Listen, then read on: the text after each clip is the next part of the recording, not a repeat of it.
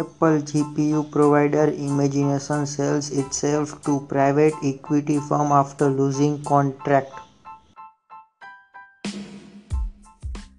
Apple now gives you 48 hours to watch a rented movie after starting it.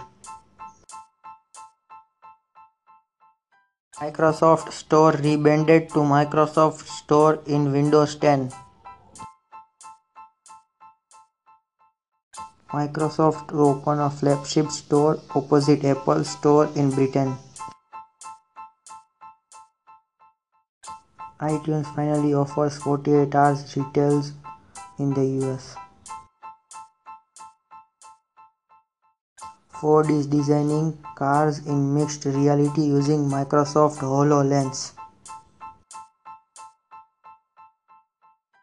Uber loses its license to operate in London.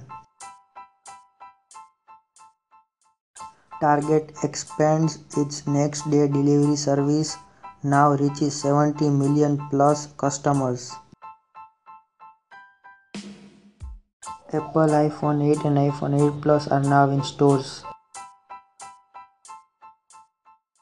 Essential phones now available at Best Buy for $700.